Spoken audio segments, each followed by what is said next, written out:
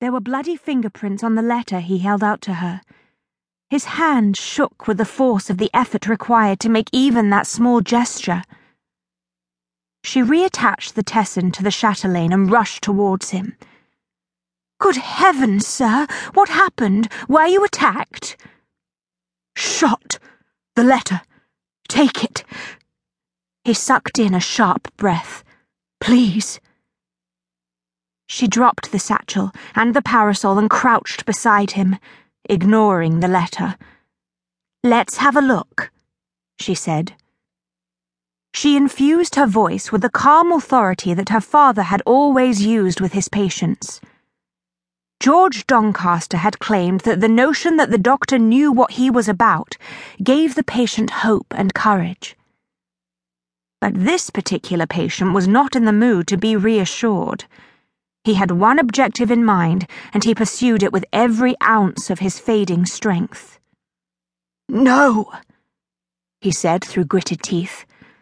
His eyes burned with determination to make certain she understood what he was saying. "Too late. Name's Stanbridge.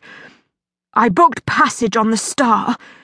Looks like I'm not going to be making the voyage to New York. Please, a favour, madam.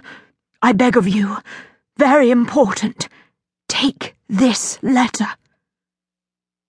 He was not going to let her help him until he had made certain that she would deal with the letter. Very well. She opened the satchel and dropped the letter inside. "Promise me that you will see to it that the letter gets to my uncle in London, Cornelius Stanbridge, Ashwick Square." "I am on my way back to London," she said. "I will deliver your letter, but now we must deal with your wound, sir. Please let me examine you. I have had some experience with this sort of thing." He fixed her with a riveting gaze. For the briefest flash of time, she could have sworn that she saw something that might have been amusement in his eyes. "I have the impression that you have had a great deal of experience in many things, madam," he said. "You have no idea, Mr. Stanbridge. I will take excellent care of your letter." He looked hard at her for a few seconds longer through half-closed eyes. "Yes," he said. "I believe you will do precisely that." She unfastened the blood-drenched shirt and eased aside the hand he was using to press the crumpled coat against the wound.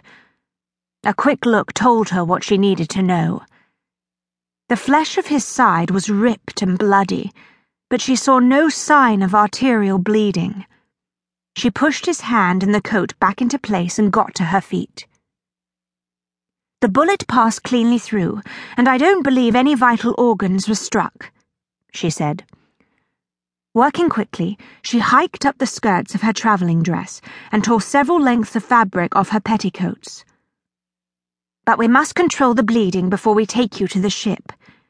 There is no modern medical care available on the island. I'm afraid that you are stuck with me."